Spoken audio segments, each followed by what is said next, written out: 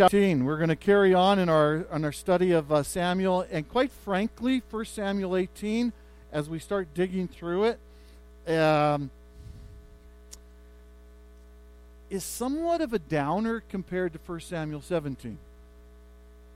Because we just finished on this high note of David overcoming Goliath because of the Spirit of God that is upon David. It's actually God who does this, right?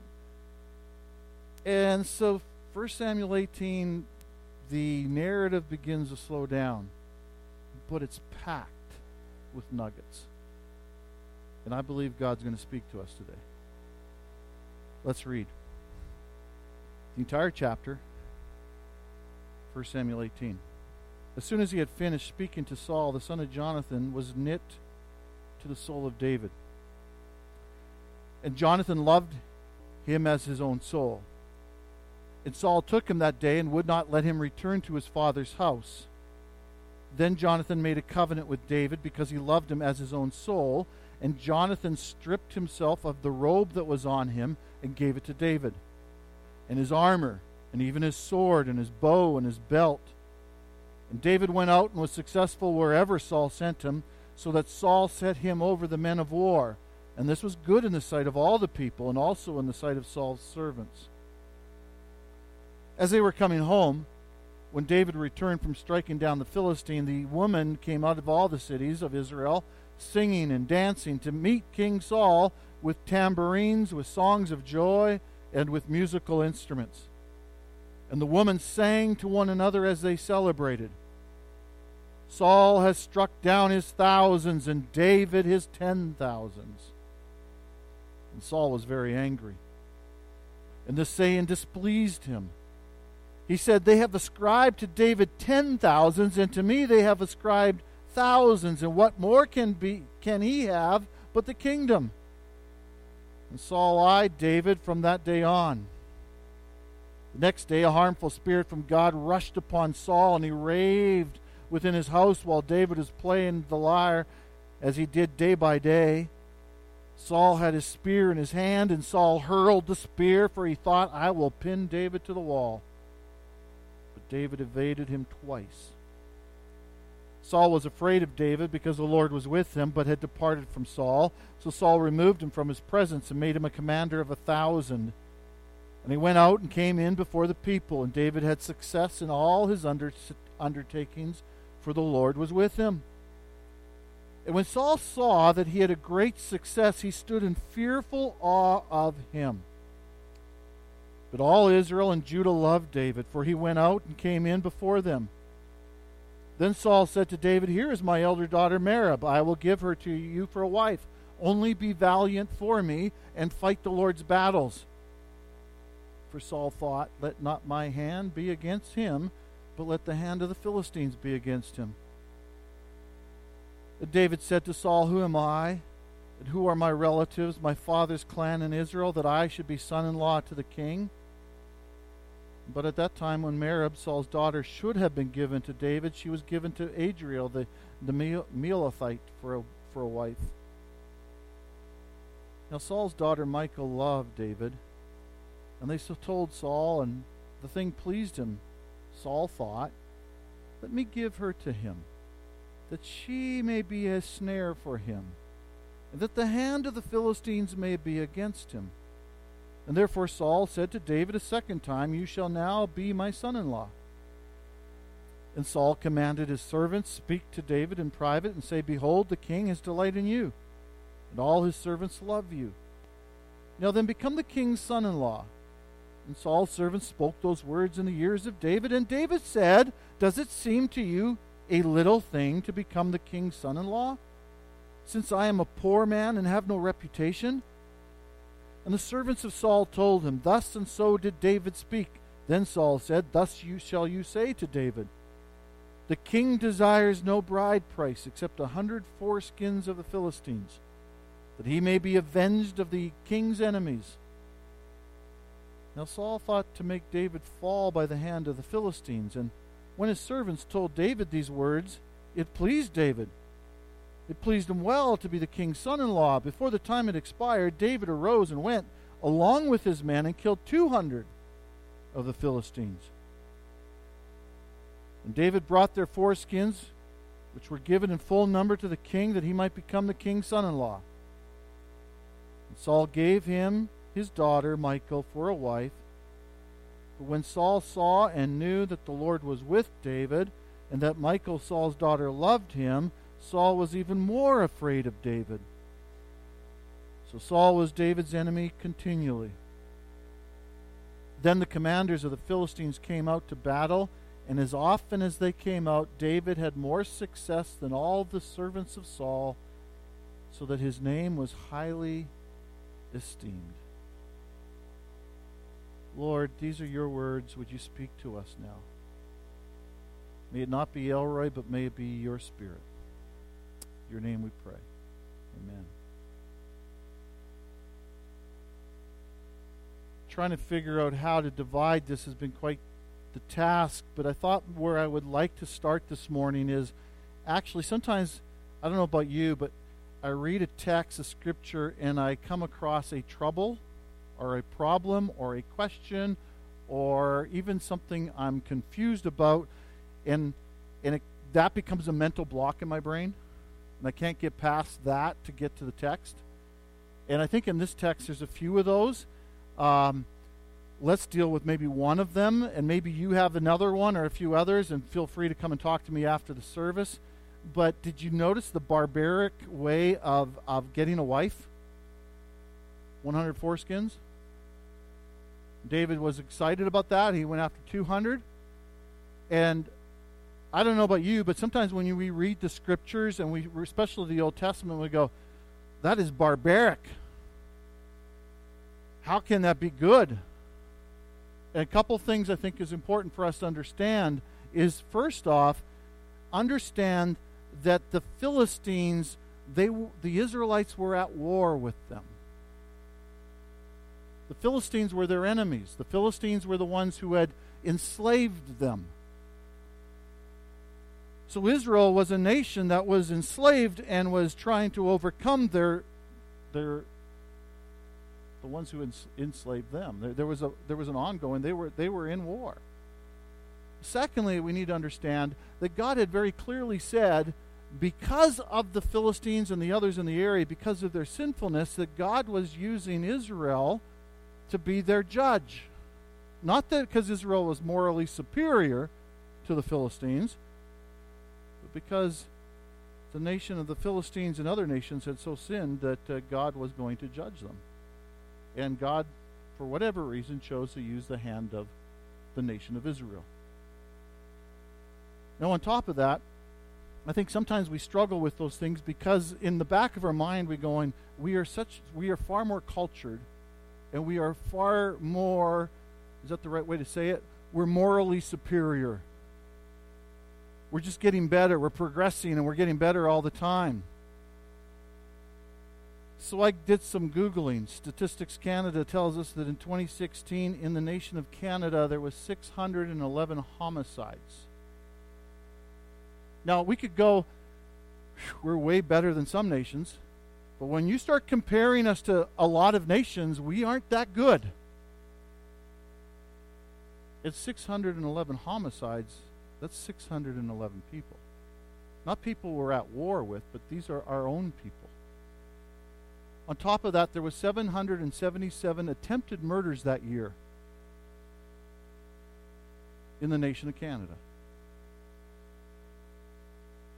We're not barbaric. You add to that number 21,014 sexual assaults that year, convicted, okay? Ouch. That's Canada. That's this gentle people of ours. On top of that, we look at over 100,000 children every year in our hospitals and our abortion clinics have been slaughtered. I don't think we have the right to stand up and say we are better than Israel of 1000 BC.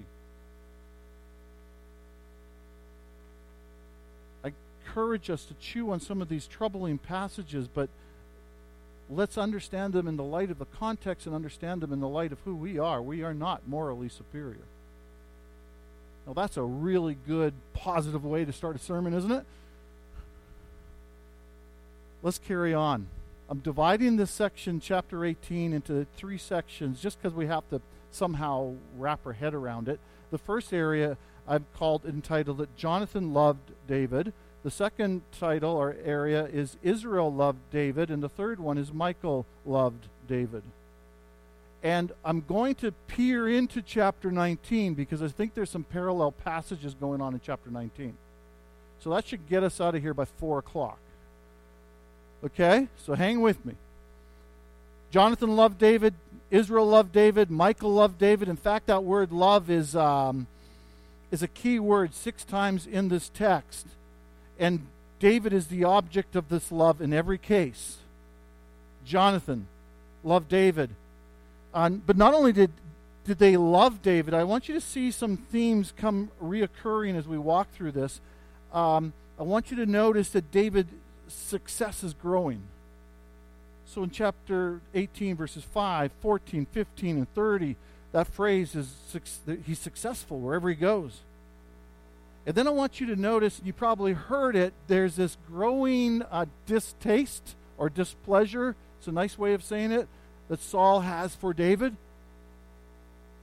And it's repeated over and over. We see it in 8 and 12 and 15 and 29. And then in a couple of places, in the midst of Saul's violent threats, we have this incredible, beautiful phrase, and the Lord was with David. And I think that's the heart of the text. Okay? So Jonathan loved David. Israel loved David. Michal loved David. David's growing in his success. King Saul is growing in his displeasure for David. And David has the presence of God. Let's take a look at Jonathan's love for David. I think it's interesting. Not only does Jonathan love David, but I think the author is trying to compare Jonathan and Saul. And he holds them side by side. And if you take a peek back to chapter 17, after David comes up back with the head of the Philistine, the Goliath, Saul's talking to Abner, the commander of the army, and he says, whose son is this? And when you read that in light of chapter 17, you think, remember, whoever kills Goliath is going to get the king's daughter and is going to have, his family is going to have no more taxes. And so he's got to know who's dad, because he's got to free him off the taxes. But I think in chapter 18, verse 2, we begin to really see who Saul is. In chapter 18, verse 2, we see, and Saul took him that day and would not let him return to his father's house. Remember, Samuel warned the people of Israel, if you want a king like the nations, I'll tell you what kind of king you're going to get. He's going to take your sons, he's going to take your daughters, he's going to take your land, he's going to take your stuff, he's going to take it to build his kingdom. In chapter 14, Saul attaches himself to the strong men, the valiant men. Well, now he attaches himself to David, because David is going to be good for his kingdom. I think he wanted to know who his father was because he needed to know where he couldn't go. He was supposed to get the girl. We're going to see a little later that he doesn't actually get the girl. He says, well, you need to go and fight some more battles in verse 17. And then he does that. He's successful. But Saul gives the girl to somebody else. And so you've got Saul who takes, and you've got Jonathan, his son, who loves. Now, there are some people who have written about this relationship between David and Jonathan and says it's obviously a homosexual relationship going on here. There are scholars that speak that way because of how Jonathan loved David and how his soul was knit to David. But the problem with that is, again, we're reading the text through our hypersexualized lens, and we're not reading it in the context. And the context of this passage is Jonathan is not taking. Jonathan's not doing this for himself. Jonathan is giving.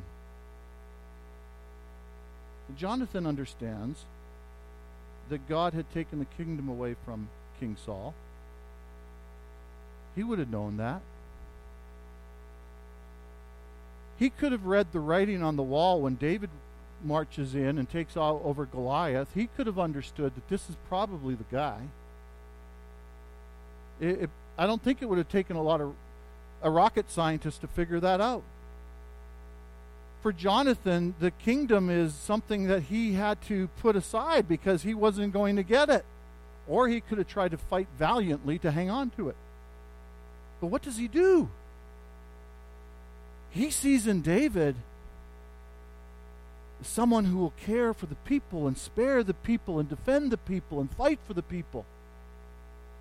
And what does he do? He takes off his robe. He takes off his royalty and gives it to David. He takes off the armor and the weapons. And remember, there's only 2 swords in all of Israel. Jonathan has one and Saul has one. And Jonathan gives him his.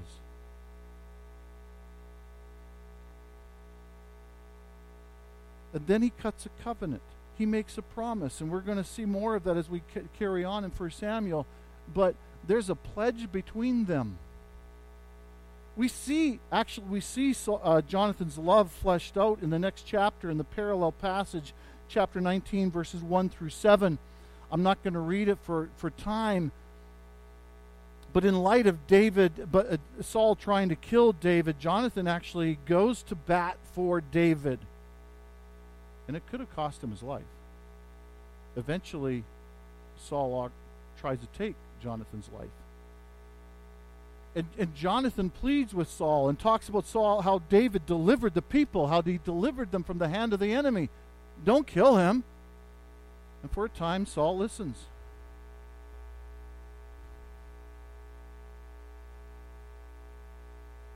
Jonathan loved David. He could have been jealous. I think it speaks to Jonathan's faith in God. I think it speaks to Jonathan's love for God's kingdom.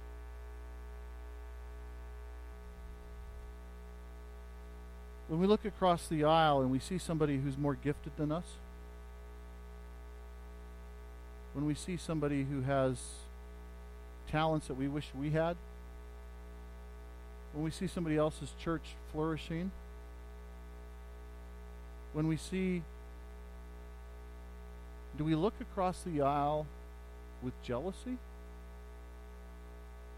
Or do we thank God and do we embrace that person and do we show love to that person? Do we pray for them? Do we care for them? Because we are more concerned about God's kingdom than our kingdom. It took faith for Jonathan to think like that. Jonathan loved David.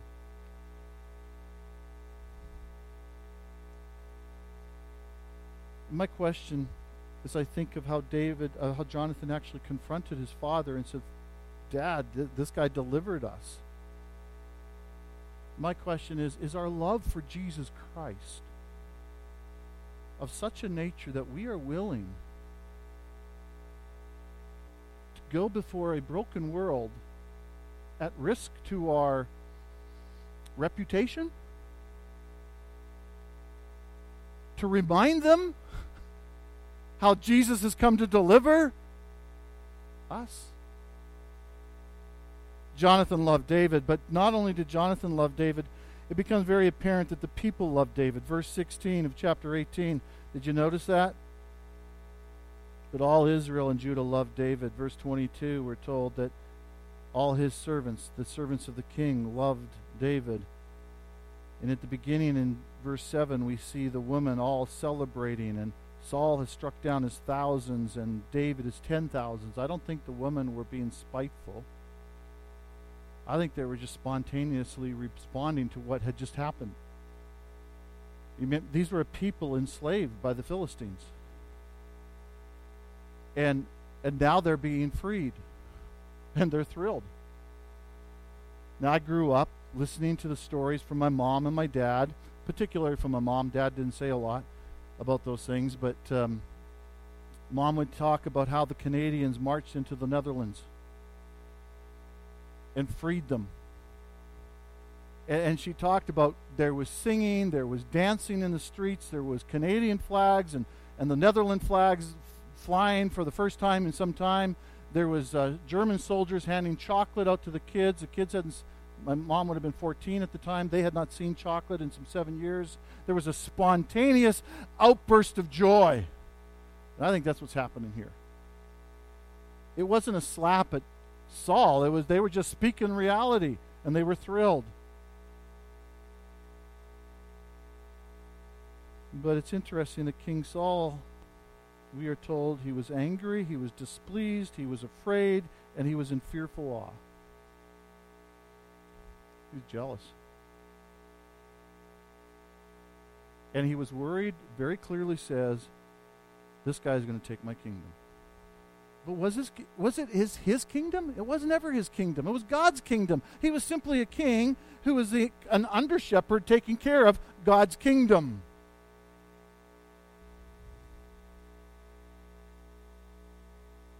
It is important for us to take a look and a peek and understand and actually listen to what makes us angry and what causes us to be afraid. What is it that wakes you in the middle of the night that you are afraid of? What is it that makes you angry? It's those things that underlie the anger and the fear that actually tell us what we really love. Saul loved his reputation and his kingdom.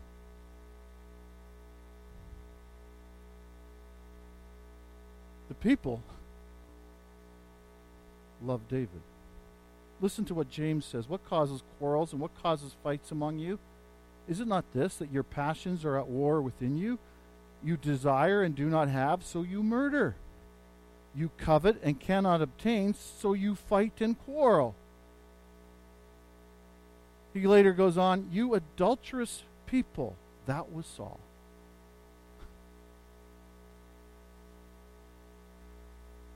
Couldn't have, so he was going to murder. Adulterous. He loved something far more than he loved God. I think it's important for us to consider what we truly love. Now, in that context, we see that in the midst of that whole thing, God's Spirit had rushed upon David. David was anointed king. We're told that this next scene, he has to fight Goliath.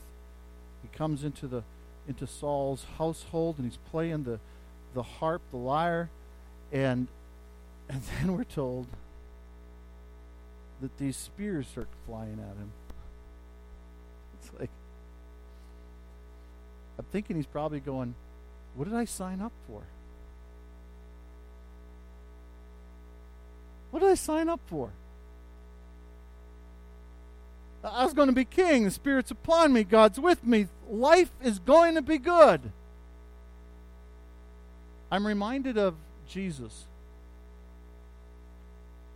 The Spirit falls upon him. God the Father says, well done. Well, not well done. This is my Son in whom I'm well pleased. Right? And then what happens? The Spirit leads him into the wilderness to be tempted by the devil, and the devil wants to destroy him. But David's following a similar path.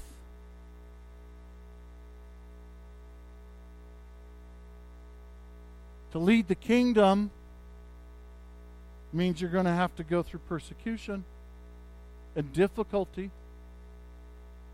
And that's what's going on in David's life. And it's only beginning. It's only going to get worse.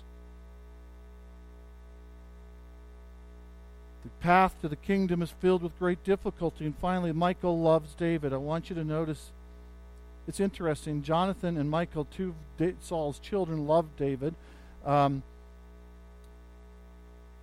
Michal is given to David by Saul, not so much because Saul cared for his daughter, but because he thinks this is the way I can get this guy killed. as a great scheme, a great plan. Go after 100 military leaders of the Philistines and see what happens.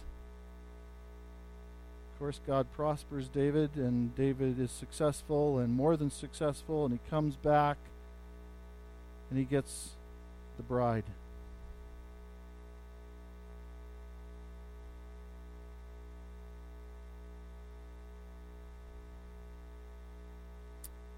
In chapter 19, we see Michal again. Much like Jonathan, I think it's verses 8 through 17. I encourage you to read it when you go home. But Michal stands up to King Saul and protects David, and it could have cost her life as well. And she lies and hides and helps David escape as King Saul wants to kill David.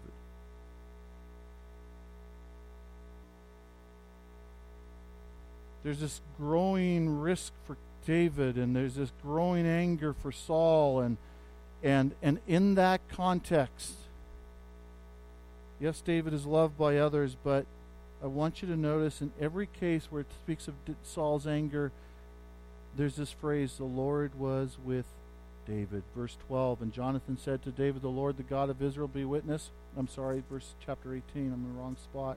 Verse 12, Saul was afraid of David because the Lord was with him. Repeated again in verse 15. And when Saul saw that he had great success, he stood in fearful awe of him. Verse 14, right before this, says, for the Lord was with him. And then again in verse 30. In verse 28, the Lord was with David. The Lord was with David. That's significant, and it's at the heart of the passage, and I think it tells us something. Again, David did not succeed in these things because he was so skillful with a slingshot or with a bow.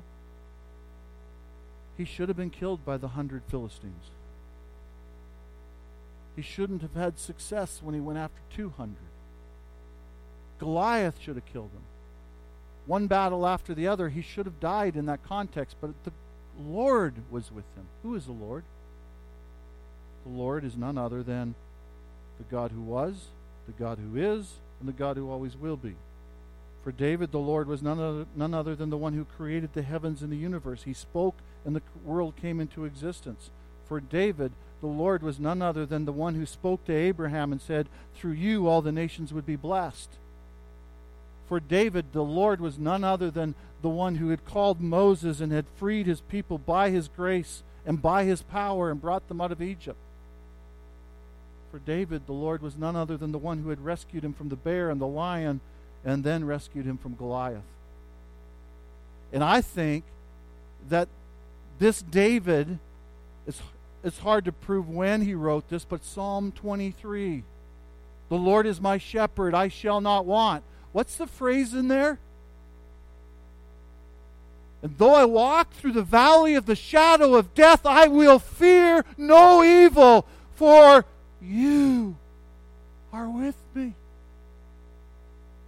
And I think David is writing the words to that song, and he's singing that song as the spears are flying at him. I think David's singing that song not only as the spears are flying at him, but he has to escape from his own home, from his own father-in-law. Though I walk through the valley of the shadow of death, I will fear no evil, for you, the God who created the heavens and the universe, the God who freed us from the Egyptians, the God who spared me from the lion and the bear, you are with me.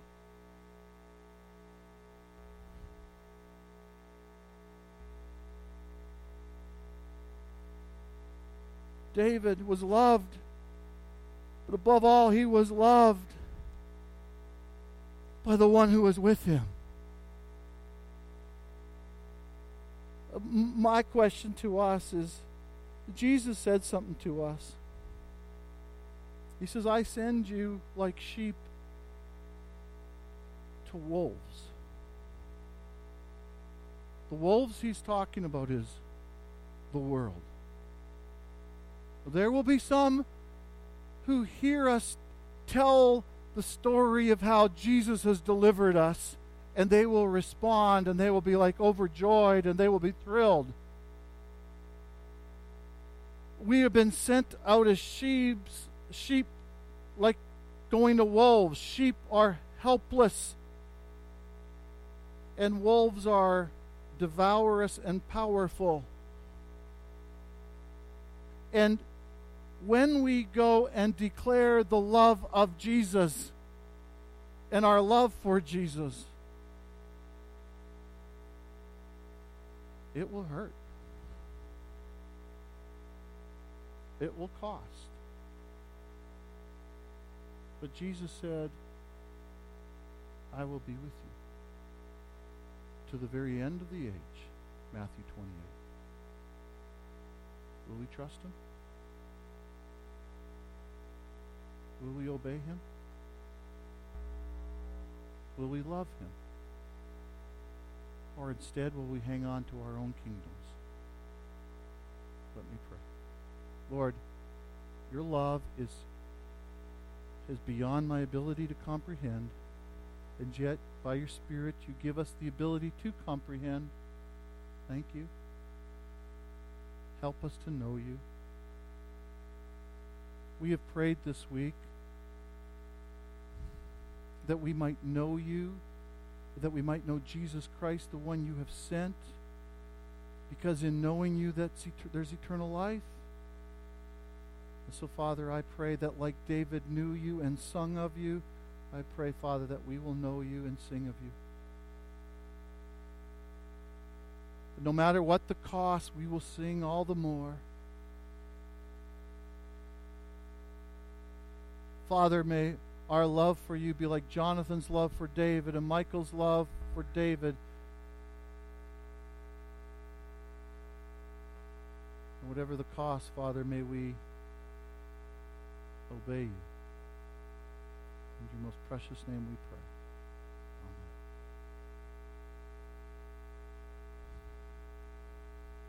Amen. Every week I need to hear the gospel again and again and again. I need someone to remind me of the story, because if I forget the story, I get sidetracked and the whole 9 yards. And one of the reasons why we gather around the table is we stop to remember the story, how Jesus' body was put upon a tree, he died in our place, and how his blood was shed on our behalf. And that's all we're doing, is we're remembering, and we're trying to remember so that we will go out and explain and share the love of Christ for us. And so around this place, if you're a follower of Jesus, you're welcome to join us. We don't like to come alone because we're a family. And so come, enjoy this Jesus.